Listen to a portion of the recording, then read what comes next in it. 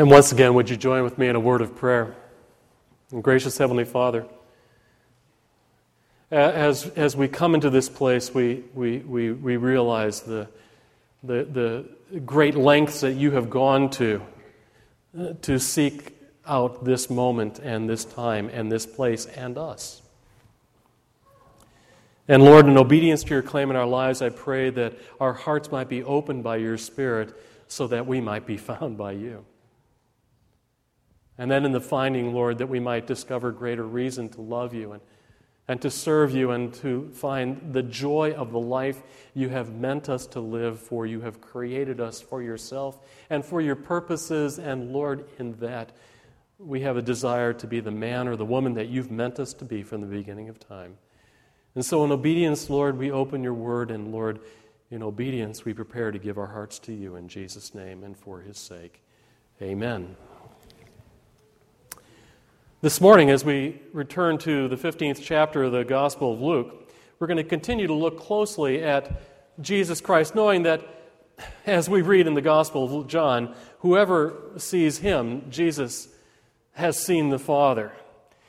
After all, as the Apostle Paul has written, he says, Jesus is the perfect reflection of God, our Heavenly Father. And if you want to know anything about the character of God, all you have to do is look very closely at Jesus Christ.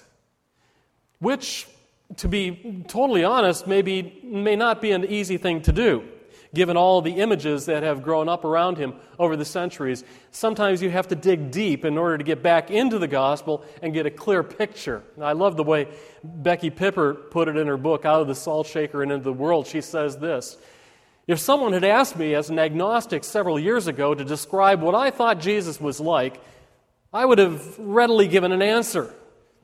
I pictured him as a sweet, kind man, his hair parted down the middle in kind of a Prel halo shampoo effect. I thought he probably spent most of his time skipping along the shores of Galilee, humming religious tunes with his disciples, the kind of person everyone would love, especially your mother. I sincerely believed this and did not think it at least bit irreverent in thinking so. And then one day I looked at the New Testament, and instead of a meek, mild Jesus, I found a man of profound passion. An extraordinary being flinging down furniture down the front steps of the temple, casting out demons and asking people how they expected to escape the damnation of hell. A man of profound passion. That's Jesus, the Word of God come into the flesh to dwell among us. He is alive and he is lively. G.K. Chesterton picked up on the passion of Jesus Christ when he wrote this. I love this phrase. What people write about him has been, and perhaps wisely, sweet and submissive. But the dictation used by Jesus is quite and curiously gigantic. It is full of camels leaping through needles and mountains being hurled into the sea. His furious style of saying how much more piles greater truth upon truth, like castles upon castles in the clouds. Whatever one may say, having gotten even a glimpse of Jesus, you could never again say with casual indifference, oh, how interesting he might be. He is a man of profound passion. Let there be no doubt about it. What you see in Jesus reveals then, even more than that, it reveals the profound passion that rests in the heart of God. And it is a passion with a purpose. You simply can't read very far in the gospel without realizing that when Jesus looked at the crowds, he was moved by, and here's the word, compassion. In Matthew's gospel, when he saw the crowd, it says he had compassion upon them because they were harassed and helpless like sheep without a shepherd. Someone has said, compassion is your pain in my heart. And most of us live lives not of compassion, we actually live lives more of compulsion. Having to reach out to others because we have to. And there's a huge difference. Compassion is just the opposite of compulsion. It reaches out because You are moved to respond. The pain of another is in your heart. And whatever it is, that pain, hunger, loneliness, grief, loss, aimlessness, lostness, when Jesus looks at you, you touch his heart and elicit from him a mission from God. It says he had compassion upon them. You might take that personally. He has compassion upon you as well. Pause for just a moment. Do you realize that God has a passion for you? Even more, do you realize that you are a cause for joy in his heart? Human beings do matter to God, and lost human beings move him into action, which is why we read that set phrase for the entire Gospel of Luke. Jesus came to seek and to save the lost, you and me. So it's no wonder that when we come to Luke 15, we find him surrounded by a crowd that is described as, we read that earlier, sinners and tax collectors.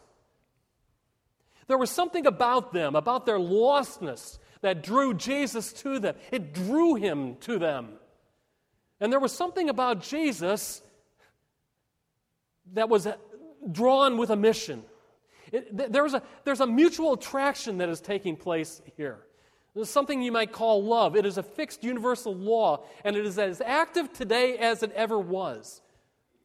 There is something about you and me that draws Jesus to us. It is called love. It is called grace. And I don't understand it any more than I understand the laws of physics. I have no idea why he would love me, only that he does. It's a fixed spiritual law, and it is welded then to a second spiritual law. There is something about Jesus that continues to draw us to him. In the Gospel of John, Jesus said, I, if I be lifted up, will draw all mankind unto myself. You thought you were just coming to church this morning. There is a fixed law in the universe that draws you to Jesus Christ. And that word draw speaks of a heartfelt attraction, a soul-felt magnetic force that somehow moves us to search out Jesus, an intuitive sense that says, look, my pain has found a place in his heart. I must get nearer. And it's around this sense of mutual attraction, his seeking and our being found, that Jesus then tells this story in chapter 15 that reveals the heart of God. His heart for the lost, his heart for you, his heart for me, and it is a heart of passion.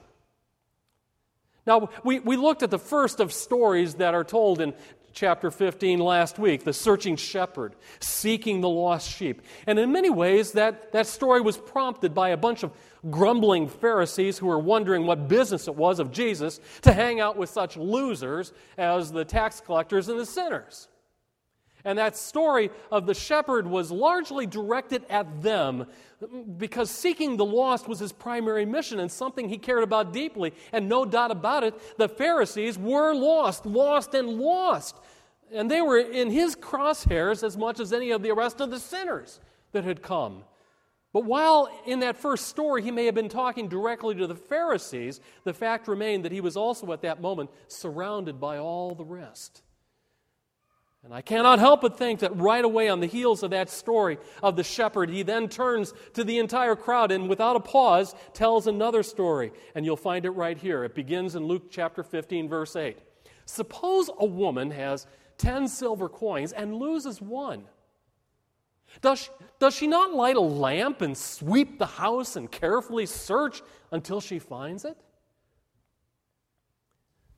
Now, this is a parable which means that there are going to be symbols within it that help us understand something greater.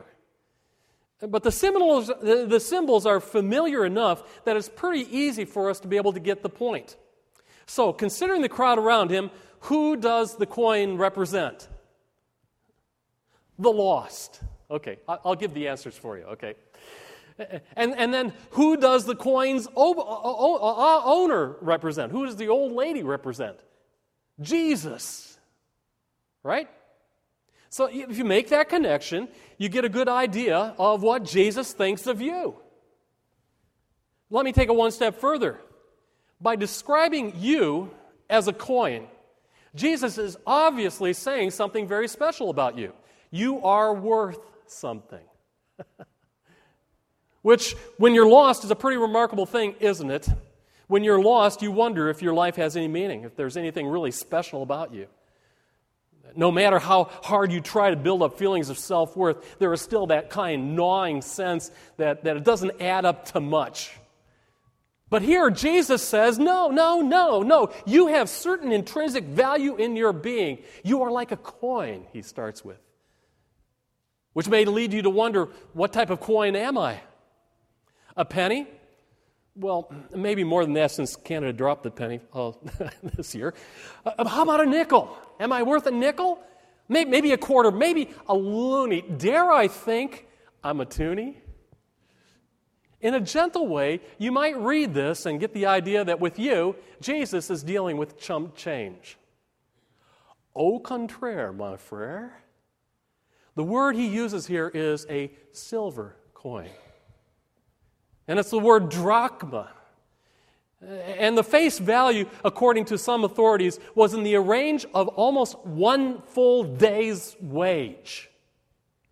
Which then may make you think to yourself, okay, I've got a little bit more worth than I thought. I'm worth at least a day out of Jesus' busy schedule, aren't I? Au contraire, it gets even better. In the story, Jesus specifically identifies himself as this woman with 10 coins. And you have to understand the culture of the day. It would have painted a very specific picture. You see, in that day, a woman would take coins like this drachma. It had a little hole in it. And then they would wear them as a necklace to display what we would probably call a dowry, a wedding necklace. Something like a hope chest. And the coins, as they were laced together, were more than just chump change. They symbolized all of the dreams and hopes and desires that a person carried into life. And together, the coins would sparkle with pride and joy and with future and with life. It was their supreme value, their worth that they would carry on their neck. And if you carry that image to heart, what you discover is that when you were created, your life was strung in such a way that everything about you, your hopes, your dreams, your potential, your future, would be strung like a precious necklace and then would lie right across the heart of your Creator. Isn't that a beautiful picture? But look at the story. Something's happened. The string has snapped. And the coins have dropped, and one has disappeared. And so the search is on. Now, I could get real poetic here with this imagery, but I think you get the point. To realize that in this image, you were made for God, and you were designed to be strung across His heart. But sin has somehow snapped that connection, and has now left you with that famous God-shaped void and that hole in your life, leaving you wandering and disconnected so that your hopes and your dreams are all scattered and shattered and somehow disappeared. When Jesus comes, He's on a search. Look at the search. It says here she turns on all the lights. She sweeps the house. She turns it upside down. She searches, as it says in the New International Version, carefully, diligently, doggedly, never resting until it is to be found. Last week I asked if anyone knows what it's like to have lost something very special. Keys, glasses, wallets, rings sometimes. And I asked you to remember what you were like whenever you lost something very special, how frantic and obsessed, even creative you might have gotten until you found that treasured object. Years ago, when I was pastor at the Bethany Baptist Church, I was going to preach on Matthew chapter 13, verse 44, which is a similar parable of a treasure that is hidden in a field. And I decided to add a little bit of punch to my sermon.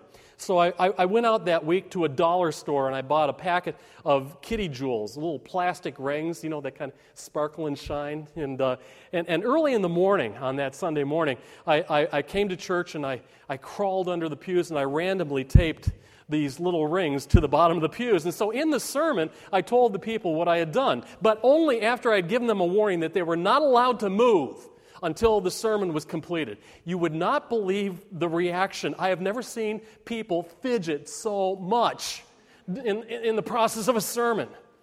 And they listened to every word, hoping that it would be amen, so that they could start searching. And so finally, I finished, and I gave the benediction, and it seemed like the entire congregation dropped to their knees, as they went to search under. And not only were all of the rings found, we also discovered how much gum had been chewed in the church over the years. Now that's the product of a diligent search. But imagine this. It's one thing to find a plastic jewel. Finding a treasure of intrinsic value. How valuable is that? After I did that little episode, our music director, Roger Gross, told me a wonderful story. He said, apparently, his real estate agent had a family who were selling their house. And right before the sale, the woman was in the living room. They were getting everything ready for an open house for buyers to come in, and her wedding ring fell off, and it bounced, and it disappeared. And even in the midst of an open house, they were searching and searching, lights and action, but no ring. And they ended up selling the house, but even as they sold the house and got ready to move, they kept the search. And an empty room, and even as they left, that ring then was left on her mind because she never found it, and years went by. But the ring was always on our mind. It almost sounds like the Lord of the Rings, doesn't it? My precious, my precious. After a couple of years, the woman saw that the house that they had sold was up for sale once again. And so one night she relived that experience in a dream. And in her dream, she actually saw the ring slip from her finger, bounce off the carpet and into the hem of the front window curtain. So when she woke, immediately she called the real estate agent. She asked, could she see the house? Could she, get in there? And so the real estate agent, thinking that there was a sale opened the door for her. And the woman walked right into the living room, reached down to the hem of the curtain, and there it was. The ring had been found. Imagine the response. Look at verse 9. And when she finds it, she calls her friends and her neighbors together and says, rejoice with me. I have found my lost coin. In the same way, Jesus says, I tell you, there is rejoicing in the presence of the angels of God over one sinner who repents. I love the way one writer has put it. When the lost are found, the angels are given cause to ring the bells of heaven and fill God's creation with enough laughter to send the stars shooting into space. Imagine a party quite like that. That's what flows out of the heart of God because of you. Now, I know that some may think, wait, the heart of God? It just says here angels. Only angels are made happy by this. No. In the Jewish mind, to mention God's name was considered disrespectful, so humble words were often used to describe God's heart. And so we read in the book of Psalms, the heavens rejoice, or we also now read here, the angels rejoice. It all happens as a reflection of God Himself being moved at heart. And at His command, the party erupts, all because the one who was lost is now found. But there's one final twist to the story. Jesus brings the story home into human terms, and the cause of rejoicing is not that a sinner is found, but that a sinner repents. Do you see that? In verse 10, in the same way, I tell you, there is rejoicing in the presence of the angels of God over one sinner who repents. And here is where the story of the coin gets very, very personal and very real. You see, you and I are not just lumps of metal or pieces of gems like coins or jewels. We are individuals. And we are possessed of a free will. And we are capable of making decisions. And we are given an ability to respond and to decide and to express. And Jesus may be searching you out. But the final step is really up to you. You must want to be found. And how do you do that? This is repentance, where you say, I was lost, but now I'm found. Jesus sought me, and now I surrender. I turn away from my own path of sin in order to be able to be taken by the hand of Jesus Christ. The journey of Jesus' search took him to the cross and through the grave, and steadily over time and space has you in his crosshairs. The question is, will you be taken? Will you be found? And will you give yourself to him? That's repentance. And when that happens, and each time as you surrender to it, a party begins and the stars sparkle and shine and the angels laugh out loud. Glory to God in the highest. Now, I know how this must sound. This may sound like something that needs to be said to someone who has never for the first time ever surrendered to Jesus Christ. And to many of us, we might be tempted to think, well, that is really good for them. But it doesn't really apply to me.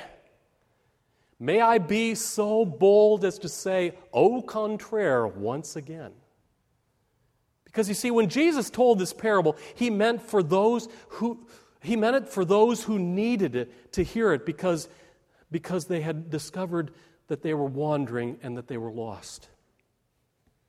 But he also told it to those who already saw themselves as being found. And I have to think that even those who surrendered to Christ at the very beginning do, in fact, need to live a life of complete surrender each and every day. It's the sort of principle that we read about in 1 John chapter 1, where we say to ourselves, if we have no sin, but it is a lie, and the truth is not in us, we are prone to wander. But if we confess our sins and repent, he is faithful and just to forgive us our sins and to cleanse us from all unrighteousness. Dare I say that every single one of us in this sanctuary need to be found daily by the one who loves us and cares for us. Just this week I read of something that happened in Iceland. I believe it was last year. During a tour, a bus excursion to a volcanic canyon, a woman was reported missing when she failed to return to the bus. The bus driver had waited an hour before notifying the police, and soon search and rescue teams, even a helicopter, arrived to search for the missing woman. About 50 people volunteered to search by foot, including all of the rest of the tourists on the bus. About 12 hours into the search was called off when the authorities discovered that the missing woman really wasn't missing at all. She was actually on the bus and had actually even been part of the search party. Apparently, before re-entering the bus after the stop to tour the canyon, she had changed her clothes and freshened up. And no one, not the bus driver, the tour guide, or the other passengers, even recognized her. It wasn't until after hours of searching that the woman suddenly recognized the description of herself. And she realized that she was lost. It's silly, I know, but I wonder how many of us realize that we are not only to be found, but we are to be kept by Jesus Christ. And for that, daily surrender to Him and repentance.